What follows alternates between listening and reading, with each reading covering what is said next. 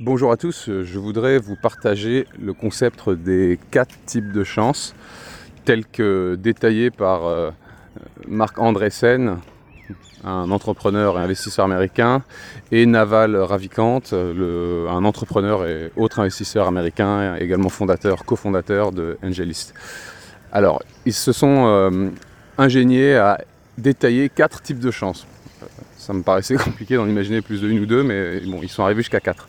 Alors pour eux, le premier type de chance, c'est vraiment la chance du débutant, ce qu'ils appellent en anglais de dumb luck, la chance du joueur du loto, la chance inouïe que certains peuvent avoir, mais sans même l'avoir demandé, la chance qui vous tombe dessus, c'est le destin, vous ne pouvez rien y faire, c'est une chance évidemment très très rare que vous ne pouvez pas cultiver, c'est une chance quelque part un peu sans intérêt puisqu'on ne peut pas vraiment agir dessus facilement. Même si certains diront que tous les gagnants du loto ont acheté un ticket. Mais bon, ça c'est c'est une autre histoire.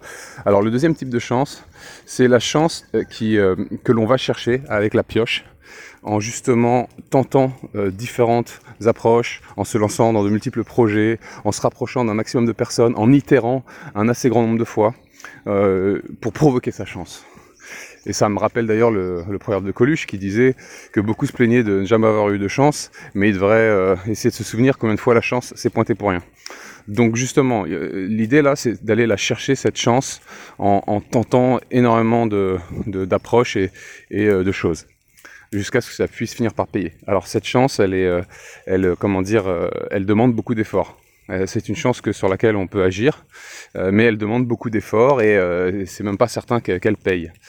Le troisième type de chance, c'est la chance, c'est une chance indirecte, c'est la capacité, une fois que l'on maîtrise assez bien les tenants et aboutissants d'un secteur ou d'un domaine, c'est la chance indirecte, donc qui consiste à savoir identifier quand quelqu'un d'autre dans cet écosystème a de la chance, sans qu'il s'en rende forcément compte. Et dans ce cas-là, vous allez vous rapprocher de cette personne et vous allez lui proposer vos services dans une logique gagnant-gagnant, dans une logique 1 plus 1 égale 3, voire plus, dans la mesure où cette personne ne se rend pas forcément compte qu'elle a eu une chance extraordinaire et n'a pas les moyens, la capacité de donner toutes ses chances justement à cette opportunité. Et vous allez pouvoir apporter vos propres compétences pour sublimer cette opportunité, pour l'emmener vraiment à un niveau bien supérieur à ce qu'aurait fait cette personne toute seule. Vous allez donc pouvoir capitaliser sur la chance qu'a eu cet individu. Et il ne s'agit pas ici d'être un simple parasite, comme par exemple peuvent l'être certains agents de joueurs de foot ou certains gérants de fortune personnelle. Non, ici l'idée c'est parce que sinon vous serez, si vous êtes remplaçable, vous finirez tôt ou tard par être remplacé, vous serez dans une position précaire. Ici l'idée c'est vraiment d'apporter de la valeur pour construire, aider à générer plus de valeur que n'en aurait généré l'entrepreneur tout seul. Et le dernier type de chance, c'est une chance qui en fait va demander du temps, mais qui fait que justement, après vous avoir doté d'une réputation, après avoir construit votre marque personnelle dans le temps, après être devenu l'expert incontournable d'un sujet, ceux qui vont justement jouir d'une chance extraordinaire, sauront vous trouver pour que vous puissiez les aider à emmener leur projet, pareil, au-delà de ce qu'ils auraient pu faire sans vous. Donc là, l'idée, c'est également une chance indirecte, mais où les gens viennent à vous. C'est vraiment l'aboutissement complet de tous vos efforts consistant à essayer de provoquer la chance. Donc pour récapituler, la première chance, c'est la chance du débutant, vous n'y pouvez rien. Le deuxième type de chance, c'est la chance que vous allez provoquer en tentant, en essayant d'arrache-pied toutes sortes de choses.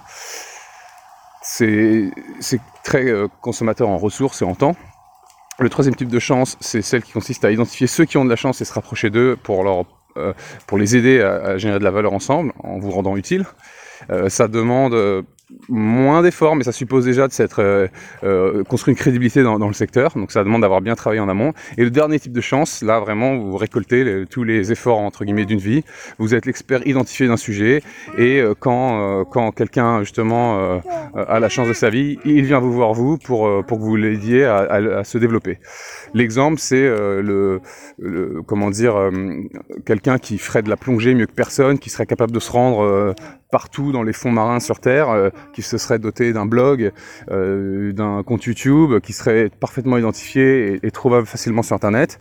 Et à côté de ça, vous avez quelqu'un qui découvre par chance un secret, un trésor englouti au fin fond d'une épave, et c'est vous qui le vient chercher pour vous aider, pour l'aider à aller rechercher ce trésor. Donc petite métaphore partagée par Naval Ravikant. Voilà pour les 4 types de chance. Je trouvais cette grille de lecture intéressante. Elle vaut ce qu'elle vaut, mais c'est toujours intéressant. Merci à vous.